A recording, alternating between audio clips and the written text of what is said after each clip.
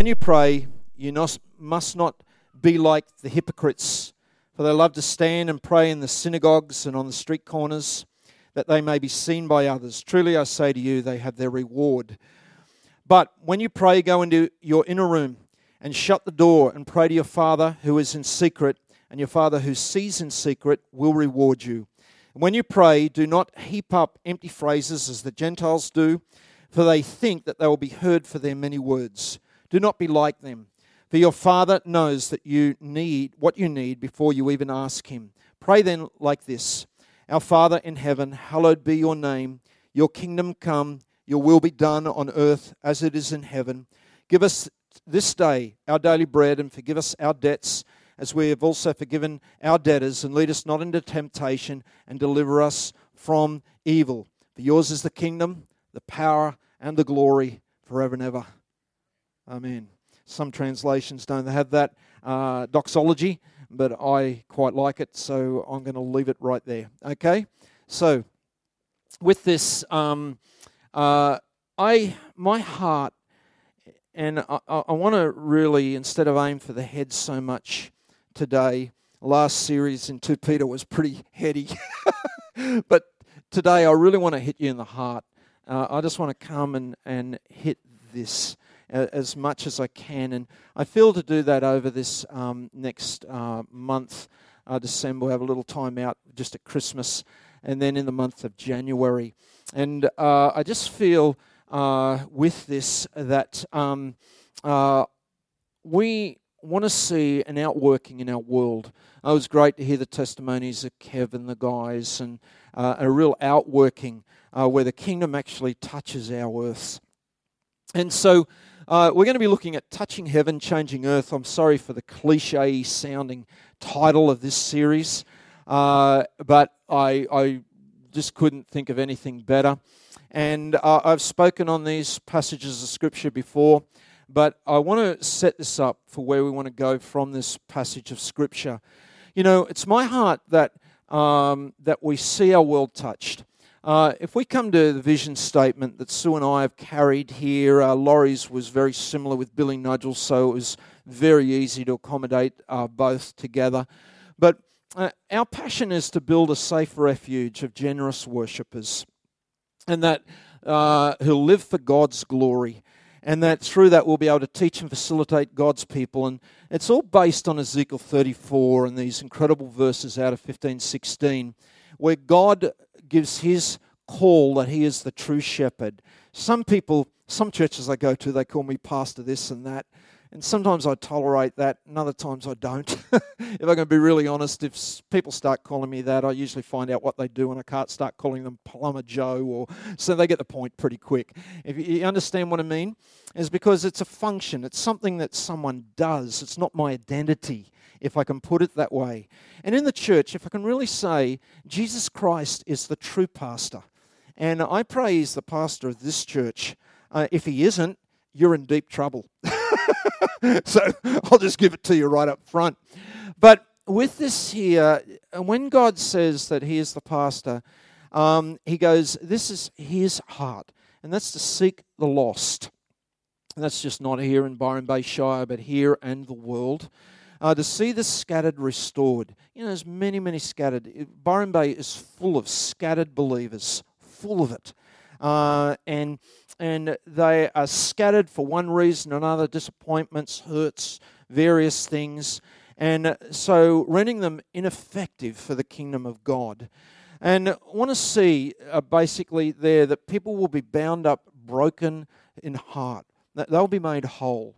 That's a process, sanctification, all those sort of things, that there would be healing for the sick. And that's not one-dimensional. We just don't just believe in divine healing, but in a holistic way that people would be healthy and whole in every way. But thank God when we do see divine healing. I still can't get over that miracle that I thought I saw. Was Ronnie here? I thought I saw him out of the corner of my eye, but possibly not. But their mother, when she got healed, I've never seen anyone ever survive pancreatic cancer. And totally healed, and not only that, healed of dialysis. That's a pretty heavy combination, to be honest. I all the years, I have never seen anyone come out of that position into wholeness. I've never seen it. And that happened in Billy Church, 12 months ago or something. But my heart is to see those things as well. And also the proclamation of justice. Now, if I went to all of you and I ask you, do you disagree with any of those points? I don't think anyone in this room would. To really be honest, your passion is to see the world changed. If it's not, then maybe you better measure your spiritual pulse. Is because we are there to see our world affected, to see our world changed for the better. And so with this here, I really wanted to just come because our earth and our world is never going to change until we touch heaven. And as a matter of fact, I remember years ago, I was asked to run a first ministry school. The guy defaulted who was before me, and I got pulled into running a ministry school. And I never set out to do that. And I thought, I better read some books of other people who've done things like this. And I got Spurgeon's fattest book on lectures to my students. And I went, whoa, it's going to take me 10 years to get through this anyway. And then I got Charles Finney. And I read his, I think it was something like lectures to my students. And I was shocked. I read Finney's book, and he started with prayer.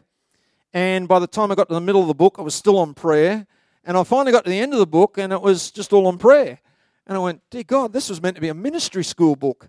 And it took me a while to sort of get his drift and point. But what he was trying to say in the whole book is the work of God is achieved in private.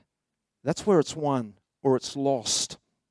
And so it took me a while to understand these things. And because of that, of course, it's got to lead to all of our hearts as well and to the heart of the church. And so I did a series back here in 2007. If I just come here and called Clouds of Incense. It was a 10-part series on prayer. And I still believe some of the content was, at that time, I believe, very good and a huge blessing for people, particularly as we looked at the key areas of prayer, of expectation, perseverance, thanksgiving. And we did those messages on fasting. Usually we're not a fan of that in practice, but it's a tremendous key in the economy of God and when it comes to prayer. Now, I don't want to go over that material again. I do recommend it. I think Ken and Roz just told me the other day that we're going back through that material there, and I believe, a lot of points there. But that's so valuable. But I didn't want to go over that ground, and I wanted to come and I wanted to just bring it right back to what Jesus said. And in simplicity, in just the succinctness of the way that Jesus can say things. And so this is why I've termed a Sermon on the Mount. Of course, Sermon on the Mount, just in outline to the point where we read today, is very warm. Even Gandhi loved the Sermon on the Mount. And it's probably some of the warmest teaching that's, in fact, within the New Testament. Yet there's such a systematic brilliance in the arrangement of the way it's put together. And so it actually begins with stairway into the kingdom of heaven, not the stairway to heaven. We're not Led Zeppelin here, but Jesus presents the stairway into the kingdom of heaven, what we call the Beatitudes or the blessings. And that introduces the sermon, and then the influence of the kingdom of heaven. You are the light, you are the salt of the world. And then it moves into the righteousness of the kingdom of heaven, quite a lengthy section. And then in chapter 6, it turns to the devotion of that kingdom or that righteousness, how it works out in our devotional life. Now, Jesus. I'm elsewhere in my head this morning. Jesus then gives the real practice of how Jewish people outworked their spiritual relationship. You must remember that Matthew's gospel was written to Jewish people. You always read it through Jewish glasses. And so this was arranged for Jewish people, and particularly in this area of how they saw their spiritual life connect to their world. And that was in three areas. Alms is prayer and the issue of fasting. And actually, all religions actually, in one way or another, touch those points. Islam, well, all three, and Buddhism will touch all of these, and etc. But with this here, the way Jesus puts this, he goes, when you give alms, it's not if, it's when you give. In other words, if you are a disciple, you're going to be a giver. When you actually go into time in prayer, and when you fast, it's not an option. It's actually should be a part of our world and our life. Now, we read from the issue of Jesus' teaching on prayer, of how to touch heaven, and how that will then impact on earth. And so that is where we've come from in context, just to show where it sits in the whole passage. But I want to come and I want to now start to just introduce the whole thing of prayer. Whenever I turn to this issue, it's something I believe Christians should regularly turn to, but it's nearly impossible to teach. And the reason I say that is because I've always said is prayer to the believer should be like a fish in water. You should live your whole life in that environment. And a fish doesn't study that environment. It doesn't study, H2O, and it doesn't understand. It just lives within that world. And for a Christian, our whole life should be lived in prayer. It's pretty obvious. This is what I want to say. Not all prayer is effective. That's what I want to say. You know, if you survey most of the Australian population, most of the country prays. Did you realize that?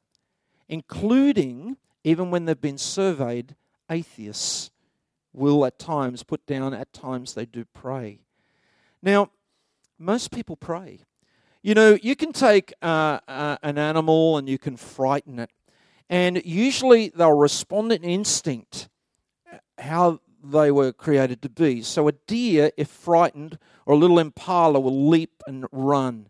You know, you can frighten, for example, a spiny anteater. It'll instantly roll into a ball, or it will dig into the ground. It's instinct response with fear. You can take, let's say, a bird. You frighten a bird will fly instantly. It's its instinct. And you can look at all of the animal kingdom, but when you turn to a man, when you frighten a man, is a man will instantly, instinctively move into prayer. That will be his response. So the truth is, nearly everyone prays. And it's not a fact, of encouraging people in this room to pray. It's a case of positioning people to be effective in prayer. How do you really touch heaven to change earth? That becomes what's really, really important. And so I always use this concept of a fish in water. We just live, we breathe, we live in that world. And for the Christian, we should live our whole lives within that environment. In fact, when you turn to it, your spiritual life began in prayer. Ananias was told in Acts 9:11, "Rise, go to the street called Straight, and at the house of Judas, look for a man of Tarsus named Saul, for behold, he is." That is the true definition of a converted man or a woman. You know, we can lead people in a prayer, let's say at the front of the church. Doesn't mean they remain praying people. They had not converted. People are converted is when there's some transaction that's happened in their heart and they begin to be a praying man or woman. And I know what that was like because I was heathen and I never prayed. And I remember the first time I ever did pray. And I knew what a paradigm shift that was for me in my life. So our spiritual lives really began in prayer. They continue in prayer. 1 Thessalonians 5:17, pray at all times without ceasing. In other words, we don't, not in a perpetual prayer meeting, but our whole lives should be orientated in prayer. Every moment should be praying without ceasing in a way. And if we're really honest, in life, you can strip everything away. And in life, everything will eventually be stripped away. But the last thing you'll have is prayer. And, you might remember the thief on the cross there that was with Jesus, and he said, Jesus, remember me when you come into your kingdom. Last action he ever did in life was prayer. And isn't it amazing? Jesus said, truly today you'll be with me in paradise. His last prayer was actually answered. Now, with that there, all things there, in other words, should be lived as a believer in the environment of prayer. Now, I want to carry my fish example a little bit stronger if I can, because it's very pertinent for what I want to say today for us all. In the 1990s, Sue and I lived at Bombville, which is between actually Coffs Harbour and Bellingen, and which put me in close proximity to the trout streams up on the tablelands. And I had an experience where when I was in the Department of Agriculture, I was in Walker one time doing some work, and a district agronomist sold me a fly rod for $5. And I thought, oh, well, you know, for $5, where can go wrong? So I bought this fly rod and I had all the fly gear there. I just threw it in a cupboard. And I did nothing with it till about 1993, and I had a visitor who I knew from the United States who called in to see me. He was Danish, and he married an English girl, and they lived in Denmark. And he came and he opened my cupboard in the spare room, and he saw this fly rod and fly gear, and he goes, is there any trout here? And I said, oh, I don't know. I heard there might be some up in the tablelands. And he said, oh, would you take me? Would you please take me? And his passion was fly fishing. So I grabbed the rod, I put the things together, and we got any fly fishermen in the room? Anyone's ever done that? Just a little. Well, anyway, I took this Danish guy up, and I didn't know anywhere better to go. I just went above Beeville Falls. And he just started throwing this fly rod around, and I sat there and watched him. And wouldn't you know it, the next thing he caught a jolly trout. He caught this trout, and I went, this works. And as I watched him, he caught a few more fish, and what he was doing was very simple. And I thought, oh, I reckon I could do that. And so after he left and he went back to Denmark, I took that fly rod up and I gave it a go. And wouldn't you know it, I caught a fish. And it hooked me right in. And what happened is I bought a better fly rod, and then I loved it. Sue hated it because I'd disappear all day. And I'd just drive up, and I'd get have these things, waders, and I'd get up in one of those mountain streams that flow right up in the high country. And I tell you, everything's still. And it's just still as, and it's just you, a mountain stream, and some fish. And you know, I loved it. I got really passionate about my fly fishing, and it was close proximity, so I could even duck up after church sometimes. I'd duck up and put the fly rod into action, and Sue hated it because I'd disappear at about 4 a.m. in the morning and arrive home at about 9, 10 o'clock at night. But I tell you, I loved it. I just loved it. But I began to learn a few things about fish. See, to catch fish, you've got to understand the behavior of fish. Now, more than once in the New Testament, the Bible calls us fish. You might remember Jesus might have said this, I'll make you fishers of men. Okay. Now, with this here, I became quite passionate, and I began to learn that fish position themselves in a way for health and vitality. And if you can understand that, you can literally read where fish will locate themselves. And that's what a really good fisherman does. It's the difference between a novice and someone who's actually, knows the game. He actually thinks like a fish. And there he goes, where is a fish going to position himself? So the novice will just cast a line anywhere, but the real guy that's real trained, he gets to read and understand how fish tick. And this is what I found as I got in my little passion for a while there with trout fishing, was that fish actually position themselves for health and vitality. The first area that they always position themselves in is with food. And for the life of me, I do not understand believers who do not position themselves the same way. 1 Peter, chapter 2, verse 2 and 3, like newborn infants long for the pure spiritual milk, that by it we may grow respect of salvation, if indeed you've tasted that the Lord is good. Now, can I just say, there's no way I'm going to position myself where I'm not getting fed, can I say, by the Word of God. I'm just not going to do it. Is because I know fish, and fish will always position themselves for where is going to be the greatest source of food. But there's another very big thing with fish. And it took me a little while to learn this. But fish position themselves to oxygenated water. You see, fish don't divide H2O and then breathe the oxygen. It's actually oxygen that's dissolved in the water.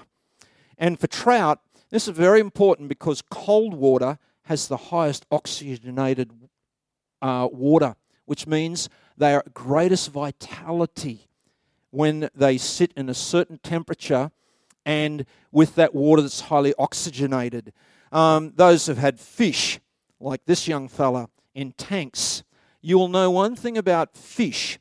If you've ever had tank fish, that oxygenated water becomes extremely important. Because if it's not, what happens if the fish are positioned incorrectly? They grow languid, lethargic, and in fact, if it's not corrected, they will die. And that is the fish's dilemma. And if you've been certainly an aquarium type person, you'll understand this, that you've got to really attend to that fish is operating at highest vitality. And the fish will position itself like a trout in a mountain stream to that oxygenated water. Sometimes it's the head of the pool, sometimes the tail. Sometimes they'll sit down at a certain depth because that water is the water that's going to position themselves to the highest vitality. Now, this is an area that for all of us as Christians becomes paramount because we position ourselves either incorrectly or correctly for vitality in our spiritual life. When your spiritual life is actually running at maximum, you've usually positioned yourself for the highest, can I put it this way, the highest oxygenated spiritual stream that brings vitality to you. Now, no church meeting is going to do that. There's no song, there's no music, but friends, you can position yourselves correctly in that stream. And that brings vitality and it brings life. Now, unfortunately, many people do not position themselves correctly. And they wonder why their spiritual lives are languid, why there's no life, and they're lethargic in their life. And friends, to be honest, if you are lethargic in your spiritual life, there is no way you're going to influence your world. It's when you're running at absolute vitality spiritually, it cannot help but overspill and affect the world around you. So with this here, Jesus, I believe, very well knows this as well. And what happens is Jesus begins to teach, as he teaches on prayer, how to position yourselves for maximum vitality. How you can position yourself in prayer that as you touch heaven, you will literally change earth. Now, as a lot of believers do not change their world. They do not change the world around them. And it's not because their church is doing things wrong or right. The issue is they are positioned incorrectly. They're not running at vitality. And they've become lethargic, and if you're like Tim, it's a horrid thing when your fish start going belly up in the tank. Tim will know this story well. He sees all his money floating to the surface. Now, for believers, it's the same. Now, can I just say it's the same for a church? It's exactly the same. So what I want to do, I want to just come with all of that.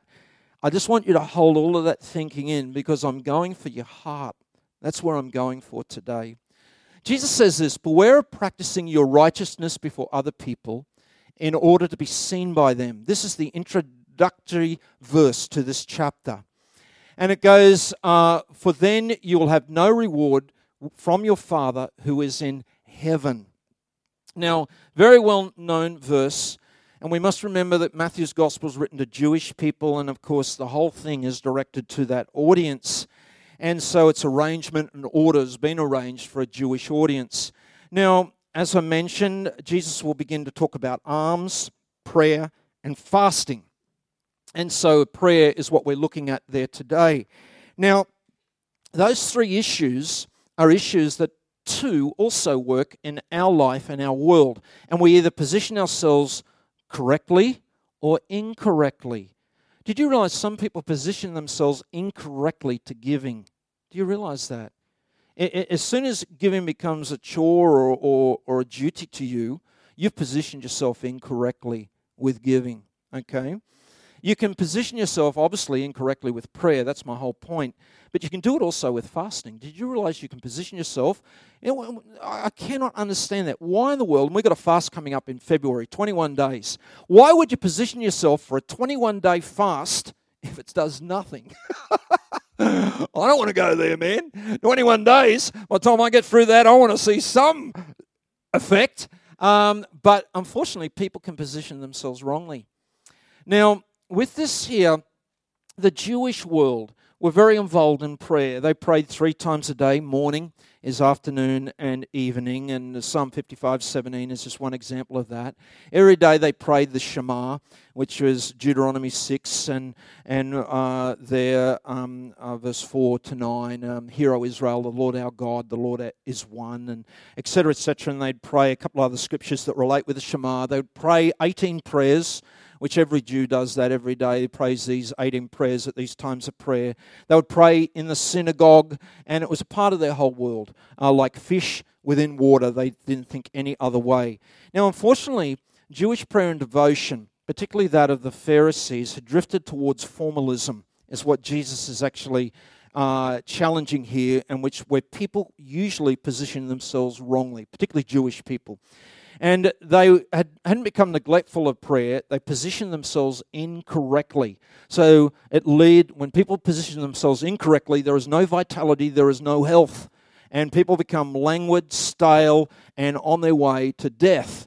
Now, with this here, there are a couple of important words in this section, and we need to come to them. This word, hypocrites, in the Greek, or where we draw our English word hypocrite, mentioned 3 times in verse 2, 5, and 16 in each of the 3 sections. And it refers to someone who wore a mask in a drama. In actual fact, if we come to verse 1, it says there, and I'll just read this again, beware of practicing your righteousness before other people in order to be seen. And the Greek there, theami, is this Greek word where we draw the word theatre from. Okay, a theatre. Now, you know the Greek word, and so, in other words, do not be a drama player in a theatre concert. And so the Message Bible, Eugene Peterson caught this beautifully. He says, be especially careful when you are trying to be good so that you don't make a performance out of it. It might be a good theatre, but God who made you will not be applauding. I tell you, some people say Eugene Peterson's translation is not a translation. In fact, there's times you cannot put it better. And he captures it so wonderfully. Now, the other key word is this word, which is very important for us now, and it's the word secret or kryptos. And it means hidden or private. Hidden or private, or away from eyes. And it's mentioned 6 times in each of the 3 sections on alms, prayer, and fasting, verse 4, 6, and 18. And so those 2 words become extremely important in what Jesus is saying in these 3 applications. The application we are looking at, of course, is prayer. So let's then come to look at what Jesus says when you pray. In other words, the inference is you will be praying. In fact, as I mentioned before, most people do pray. And it assumes, as a believer, all of you are going to pray. But not all people position themselves correctly. So prayer becomes ineffective. Now, with this here, in verses 5 to 8, if you observe carefully, Jesus does something fascinating in the pronouns. In verses 5 to 8, all the way through, it's you, you, you, you, you. Or your. In fact, I've got the numbers of times. 16 times in those 4 verses is you and your mentioned. You got that? The moment he begins to talk the model prayer or the Lord's Prayer, it's all our, us, we. Our, us, we. And it'll be mentioned 8 times. Now that's highly significant. Is because what Jesus is doing here as he begins to talk a prayer, he begins with who? You. That's his emphasis. And what he's saying is, the effectiveness of prayer begins with you as an individual. Now, it'll lead to corporate prayer, where there is an our, a we, and an us. And in this series, we're going to be looking carefully at that. But what happens here, the issue is you and I. And in fact, whether we have positioned ourselves correctly. Now, Jesus has nothing against corporate prayer. The book of Acts is full of it, and various others there are full of corporate prayer. But the principle of prayer must be established in the individual in secret before it ever overspills into the public. Let me maybe put this in a picture form. So Jesus' emphasis is on you. Every one of you in this room is an individual. Are you positioned correctly or are you positioned incorrectly? Because it will lead to vitality or it will lead to staleness and death, one or the other.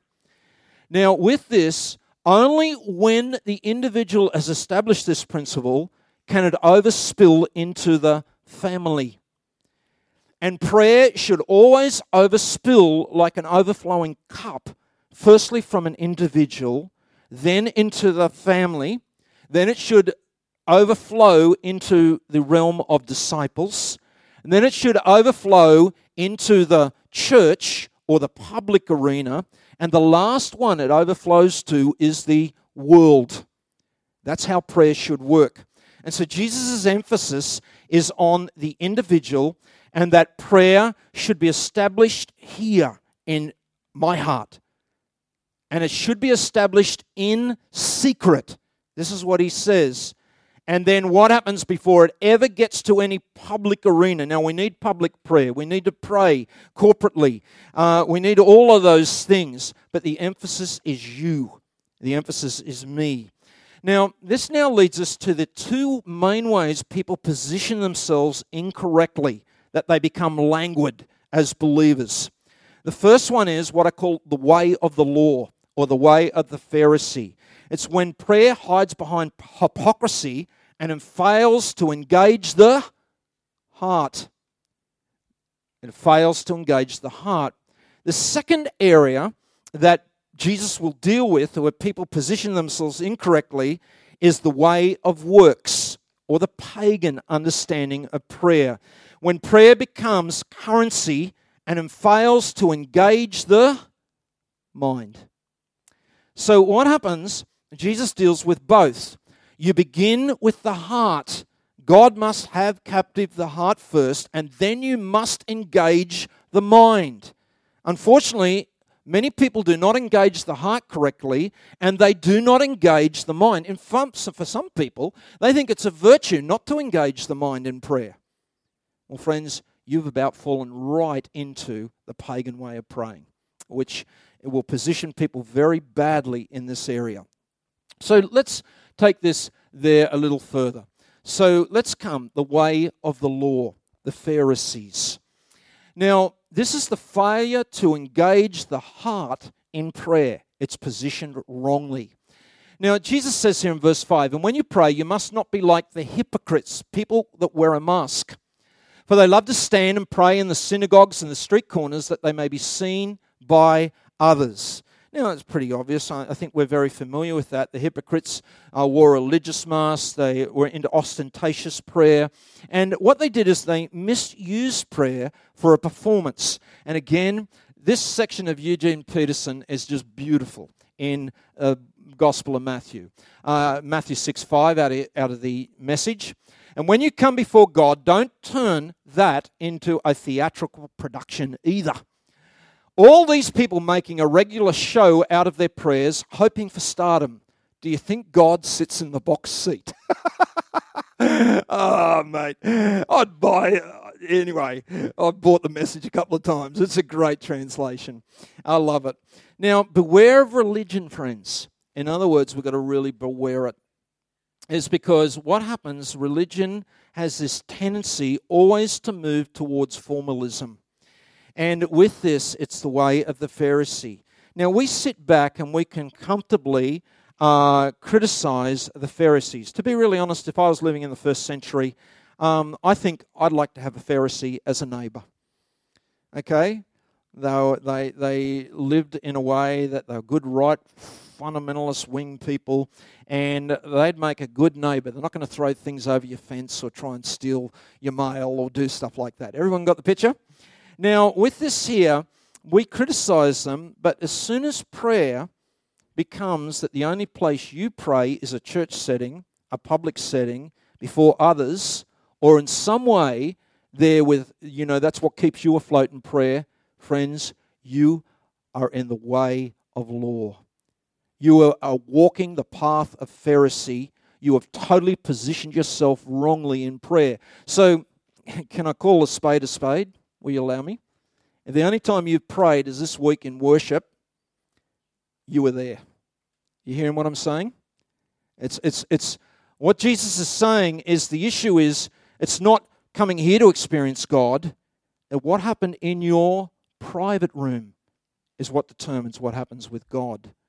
Now, I don't want to be harsh, but the issue is we quickly condemn others, yet in our own lives we can also live the life of a hypocrite. Now, let me tell you, I was only this week, I was doing a Bible college down in Coffs Harbour, and there was one student there, and they spoke up because they were raised under hypocrisy. The only time they ever saw prayer was in their home or in a public setting. But friends, there was nothing that transferred into the inner room, and it's hypocrisy. And when people position themselves that way, they position themselves into hypocrisy. Now listen to it. Jesus said they love to stand and pray. That's interesting. They love to stand and pray. There's nothing wrong with standing. Normal Jewish people always stood when they prayed. There's no problem with that. What's the problem is they love to pray. Do they love God's presence? Is that what they've loved? Oh, no, friends. They have loved something else other than God's presence. They've actually loved, in other words, the public setting. They love the rapport. And what happens is they stand at the street synagogues and street corners, obviously speaking to a Jewish world. The synagogue was a normal public place of prayer. There's nothing wrong with that either. But what happens for the Jewish person, sometimes they will get busy, and at the call of prayer, a trumpet would go, and I mightn't have got back to the synagogue in a public setting. How inconvenient. Oh, how convenient. What a great witness will be. I raise my hands and I pray to God in the middle of the street. Now, friends, that is what Jesus is speaking of there. Probably the picture of this is in Luke 18:11-12. The Pharisee standing by himself prayed thus, God, I thank you that I'm not like other men, extortionists, unjust, adulterers, or even like this tax collector. I fast twice a week. I give tithes of all that I get. Now, here he stood, he was standing, he was praying, but the whole thing revolves around who? Him. He loves him. That's who he loves. And that's because he loves him. That's why he is in church.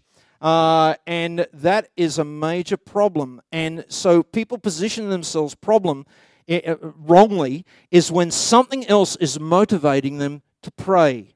Can I just say this? I'll bring this back to the Pentecostals. The only time you speak in tongues is in church. Friends, you wear the mask of the hypocrite. I'll just be honest with the whole thing. And we need to call spades spades. And so Jesus says a prayer. I say to you, they've received their reward in full. They got their reward. Accolades and response of people, but it does nothing to change earth. Absolutely nothing. Now, what happens, obviously Jesus is going to correct this, and so he does. And in verse 6 he says, but when you pray, go into your room. The ESV calls this. Shut the door.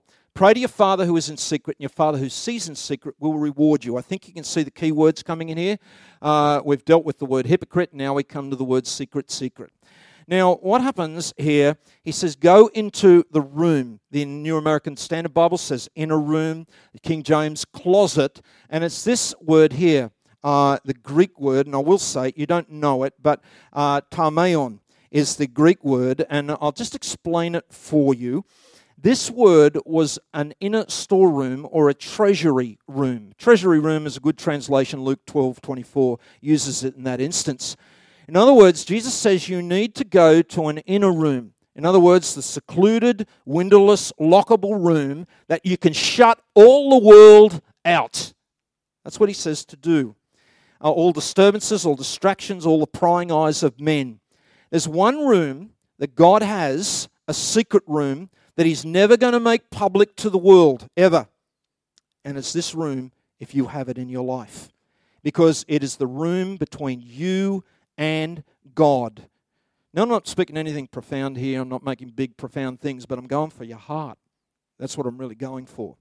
It's because we all need a place where we have an inner room, where we shut the door and we retreat with God. Now, most people believe that Jesus actually took this from Isaiah 26:20, and in particularly the Greek version of this.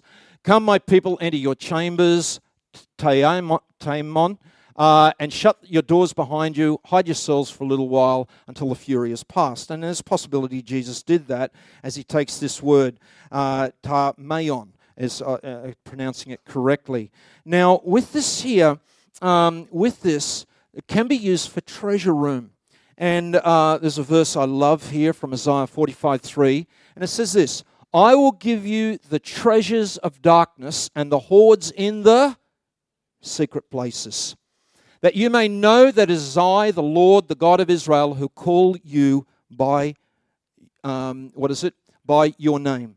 So God calls you to the inner room, the treasure room. And your Christian world, as far as making a difference, is won or lost with that room. It's true for me. And this is why Jesus goes, you. And so he looks at every person within this room, and the question that we've all got to ask is, there must be an inner room before there ever is an outer room. There's got to be. Now, for some of you, this is just obvious, but the strength of Jesus' own prayer life, it staggered the disciples. They saw him praying. They saw him praying publicly. They saw as he healed, as literally Jesus changed his world around him. But over and over again, they saw him in the private room. Mark 1:35, and rising very early in the morning, while it was still dark, he departed and went out to a desolate place. You know, Luke's gospel gets fascinated with this, and Luke over and over and over again records this private inner room of Jesus' life. Not even the disciples were privileged to enter into that room. Only very occasionally did Jesus even bring them into that room. Peter and John, a couple of times, but by and large they didn't. It affected the way the disciples would pray in the book of Acts. Peter, for example, Acts 9:40, puts everyone outside, and then he prays for the situation. Because he learnt from Jesus the power of the inner room. He learnt this. And he learnt there was incredible power to change the world outwardly, but it's won first in that inner room. It's either won or lost in that inner room. And public prayer should only ever be an overflow of private prayer. And so what goes on in that inner room is secret. It is absolutely secret. In that room, God will never reveal that room to the world. But let me tell you, every other inner room in the world will be revealed. Have a look at this scripture, Luke 12:2-3. Nothing is covered that will not be revealed, or hidden that will not be known. Therefore, whatever you have said in the dark will be heard in the light, and what you have whispered in the private rooms, Tamayon, what you've mentioned there in that inner room, God is going to proclaim to the housetops everything you've said about everyone. I tell you, that changes things. God will make every other inner room public. But there's one inner room he never will. Because it's that secret room that where Jesus is going for our hearts, he says that needs to be established. And we are never, ever going to change our earth. We're never going to see our world change till we touch heaven in that inner room. You doing okay? All right. Now, so Jesus then just says, and pray to your Father who is in secret, and your Father who sees in secret will reward you. And it's going to come back, obviously, to a term that we need to look at, Father, Abba Father, the way Jesus would have said it in his Aramaic tongue, which we'll come back to later in the series. And this word secret, kryptos, this word hidden, it needs to be hidden, there's one part of my life that none of you are invited, and that is that inner room. Now, I don't know how it works for you, but I know how it works for me. For me, how do I shut the world out? I'm just going to be as honest as I can. I've got to go and walk. For me, I just got to walk. And the best time for me, if I'm not surfing, and I'll do it another time if I'm surfing, but I get up and I walk and I shut you out, I shut the world out, I shut everyone out. And that is my inner room with God. I'll greet someone on the way as I'm doing my path around the lake and up over the hill and around the mountain and around the other way. But that is my inner room, and you aren't invited there. Occasionally you will be. And the issue is, I would not want to be speaking this message if this was not a part of my world and life. You hearing what I'm saying? Because that would be ultimate hypocrisy. Now, with this here, that inner room is either the strength, and it positions you for absolute spiritual vitality, not the depths of the preaching, not how articulate the preaching, not how far you think you feel and experience God. The word feel. Praise God for feelings. I thank God for it all. But when I say this, it's the way you position yourself for spiritual vitality is in that inner room. That's where you win or you lose in changing your world. It's in that place. Now, with this here, Jesus says this is the secret room. For you, it might be sitting on a beach. For you, it might be on a mountaintop. I don't care where it is. For you, it might be literal closet. Sometimes I literally do this. I remember one time in America, and I was working when I was there from sun up to sundown. And I had no time to pray. I was in there, and the most funniest experience, I'll never forget this. I'm in a room full of international students. Okay, they're all people like me, my age. And I just couldn't get any time in prayer, and I went, blow this for a joke. This is robbing me of my prayer life. And I remember all the blokes settled down for night's sleep, and I thought, well, I'm just going to do this, and they're all chatting away, you know, like blokes do, and they're all talking away like this. And I just got out of my bed, and I dropped on my knees next to my bed. There was not another note uttered by them. It just went, stillness. And I knew they were just all going, what in the world? But it was the only time I got on my knees and I prayed for all of them and I prayed for the guys in the room and I just prayed. And at that time I allowed it to be public because I couldn't even get it private. You know, amazing thing, there was 2 guys in that room would get saved and come into the kingdom of God. But it's either won or lost in that inner room. Now, with this here, then comes this taimeon, this inner room. It's got to be established in your life. If you haven't got this, you are positioned for a languid, dead, insipid life as a believer.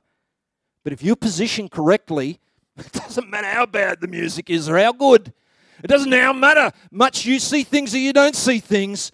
You're spiritually positioned for vitality. Your gills are filled with the life-giving oxygen of the very power of the Holy Spirit in our lives. Now, with this here, again, I love the message, and I just got to read the whole message here. It's so good. Verse 6. Here's what I want you to do.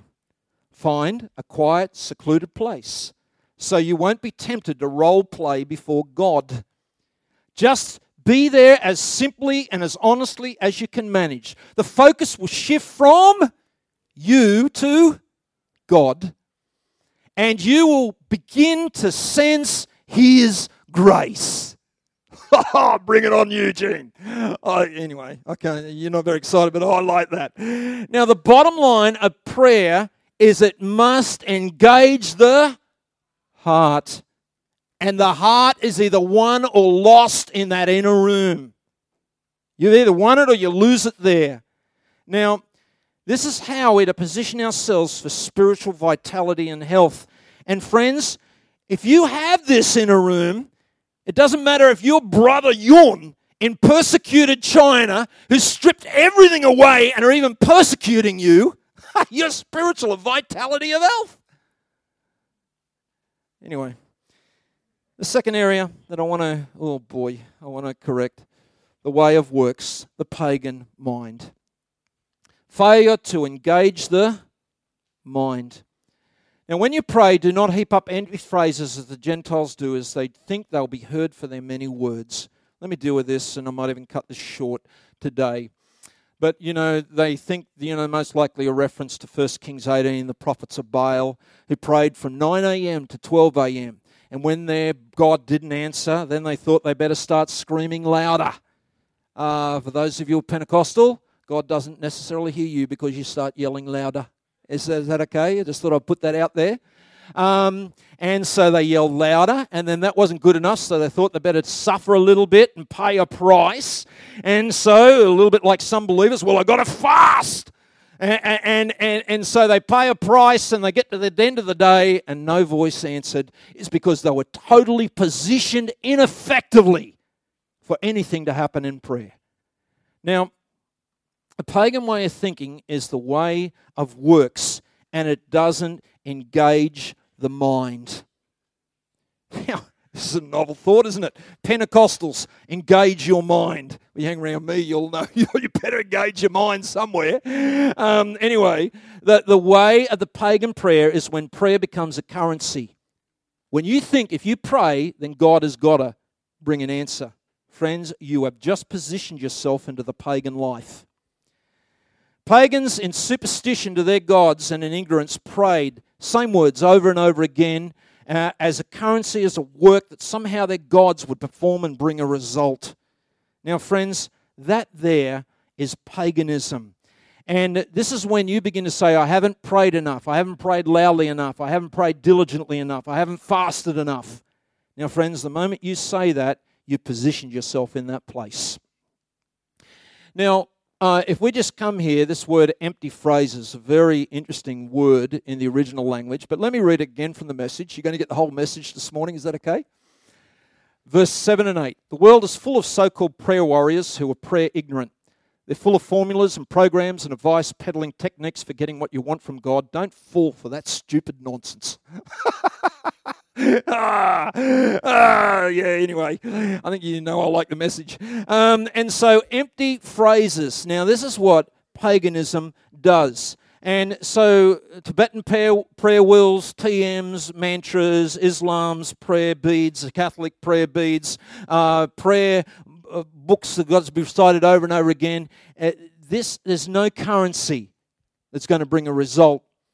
And in vain repetition is what Jesus was condemning. Now, there's times he prayed all night. There's times he repeated prayers, as in the Garden of Gethsemane. There's times he encouraged perseverance in prayer. It's not discouraging any of that. But what it is, if we're going to pray to God, we do not barter with God. And you've got to wake up and start thinking about this and get it established in your mind. Okay? So, anyway, I'll move on quickly. Batalago, the original language here. And so there's no way you're going to work your way for a result with God. And if you position yourself there, it is ineffective prayer. You'll see no change in your world when you're positioned wrongly. Okay? So this leads to verse 8. We're just about done. Verse 8, do not be like them, for your Father knows what you need before you even ask. Now the Father is not receptive to works. That should be a 101 for a Christian. There's no way we can work our way to God. Why then do we transfer this into prayer and think that somehow, if I get up at 4 a.m. and pray for 3 hours, that somehow my life... No, friends, that's a pagan way of thinking. Is sometimes you might be better getting a quality 15 minutes in prayer than 3 hours if it becomes either a work or if it becomes something of that nature.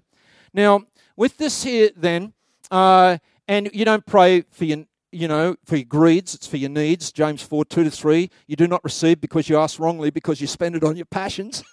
Anyway, I won't spend any time there. But I will say this. People then say, why in the world pray? Why pray then? Well, it's pretty obvious. Is because God when you pray and you have needs, it's like a father. He's a father. You are the children. If you're a parent, do you think this guy is not going to provide for his son who he brought home? He's not going to provide for him. That unless his son goes, he's not going to get fed. No, they're going to do everything to feed that kid. But what happens is, in that bringing that need, it brings relationship. And God created you that way. The whole of life is built as relationship. The tragedy of life is dysfunctional relationship. And so Psalm 81 verse 10, I am the Lord your God who brought you up out of the land of Egypt. Open your mouth wide and I will fill it. You ever seen baby birds? All beak. And those beaks are wide open. Feed me, feed me, feed me. Now, do you think the mother's not going to feed them? She comes. She's going to feed that bird. The issue is that bird, is she going to pop that worm right down its gob? But she wants that bird to have an open mouth. God wants you to have an open mouth, okay? Ask, it will be given to you. Seek and you will find. Knock and it will be open to you. For everyone who asks receives, and the one who seeks finds, and to the one who knocks it will be opened. Scripture after scripture on that there. And so the issue comes that we are to come in prayer as it builds our relationship with God, and God delights to answer our needs. And in answering our needs, we come to know Him as His sons and daughters, and He is our Father. And I tell you, when Dad turns up, it's a good day. Anyway, and so reasons for prayer, and then we're going to have communion. And those who are going to have communion today, if you just get that ready for us, please. It establishes a relationship between you and the Father. Get your mind right. Get your thinking right here. It destroys independence and creates your total dependence upon God. Let me tell you, that's a good thing, just there. And it involves us totally in the plan of God, because God doesn't want to change this world without you. And the fact is, He's ordained it that you need to pray that this world will change, and He delights to fulfill it. He aligns us to God's heart. It aligns us to God's heart, and we'll get to fit, and that's where you move into what is known as intercession, and it establishes a man's dominion that was never revoked in Genesis by God. And so we are to see our world change. Perhaps John Calvin, if I can read this quote, believers do not pray with a view of informing God about things unknown to Him, or of exciting Him to do His duty, or of urging Him as though He were reluctant. On the contrary, they pray in order that they may arouse themselves to seek Him, that they may exercise their faith in meditating on His promises, that they may relieve themselves from their anxieties by pouring them into His bosom in a word, that they may declare that from Him alone that they hope and expect both for themselves and for others all good things. Oh boy, you got that right. And so the bottom line of all prayer, we've got to engage our minds. So Jesus goes first for your what? Your heart, then your minds. And so in this way, we position ourselves for spiritual vitality. This is when you'll be running at your maximum vitality in God. And you've won it or you've lost it in the prayer closet. That's where it's won or it is lost. In fact, if there is no prayer closet, you are spiritually dead. And you need resurrection if we are going to come into full life. Now let me end this way. Jesus says then, pray like this. And this becomes now our outline for the whole of this series of how we touch heaven to change earth. You know the prayer, and I've touched on this before, but just it's in two parts.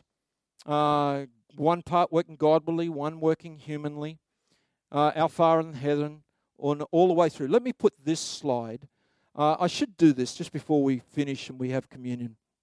But you know that prayer I read of Luke 18? Have you ever noticed this about the Pharisee who stood out front and was praying in Luke 18? Have a look at the pronouns of that prayer. The Pharisee standing by himself prayed thus God, I thank you that I am not like other men, extortionists, unjust, adulterers, or even like this tax collector. I fast twice a week. I give tithes of all that I get. Everyone picked it up? He's praying to himself. And dear God, if I pray to myself, heaven help me. And I want you to notice this, that the 5 eyes of that Pharisee are just the same as the 5 eyes of Lucifer out of Isaiah 14, verse 13 and 14. He said in the heart, I will ascend into heaven above the stars of God. I will set my throne on the high. I will sit on the mount of the assembly in the far reaches of the north. I will ascend above the heights of the clouds. I will make myself like the Most High. Now, friends, when prayer, you are positioned wrongly, nothing will change. Now, this leads us to this prayer, and it just works as a ladder, and it goes from heaven to hell. Have a look how it works. Our Father, God is Father, you are child. Hallowed be your name. You stand with the cherubims to worship the holiness of God. You become worshipper. Your kingdom come. God's Son is on the throne as king, and you have now become a subject of that kingdom. Your will be done on earth. He has become master and Lord, and you are now his servant. Give us this day our daily bread. He is your provider, and you have become a beggar who's absolutely dependent on every need of life in God. Forgive us our debts as we forgive others. God is forgiver, and you are sinner. And you are forgiven by God. And then when you go down the ladder, forgive us, that lead us not into temptation. God has become your deliverer and will save you from being a greater sinner. And then it goes right to the very evil one itself, and it descends right to hell. And that's why I love the doxology, because it climbs right back up again. For yours is the kingdom, the power, and the glory forever and ever and ever. Amen. Let's stand. Let's take communion. And as you take communion, can I just ask you to do one thing as we finish, and you're free to go in your own time. But friends, today I'm going for your heart. I'm going for your heart.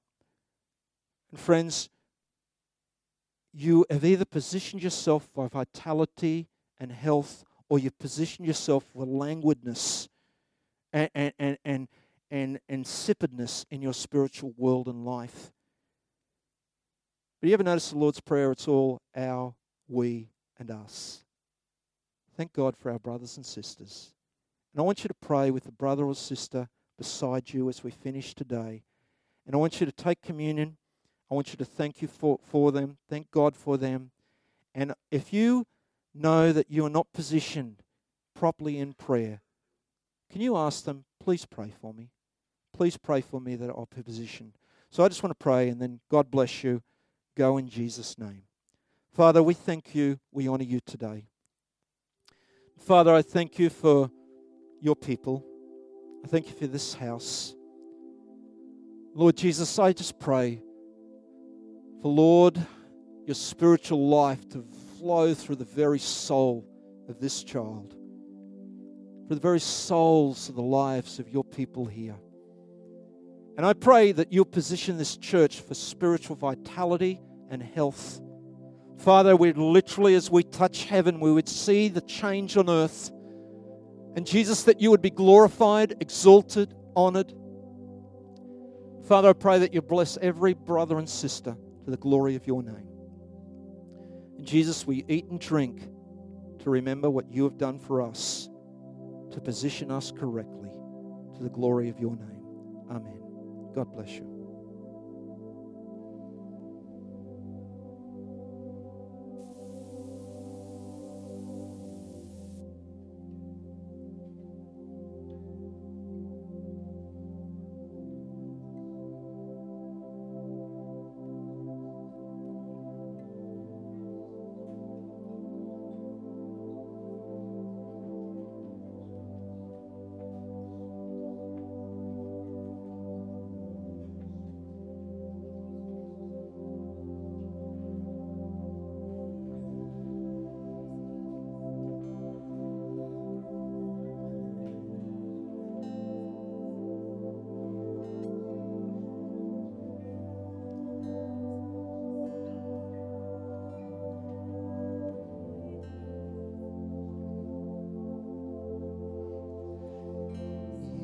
jealous.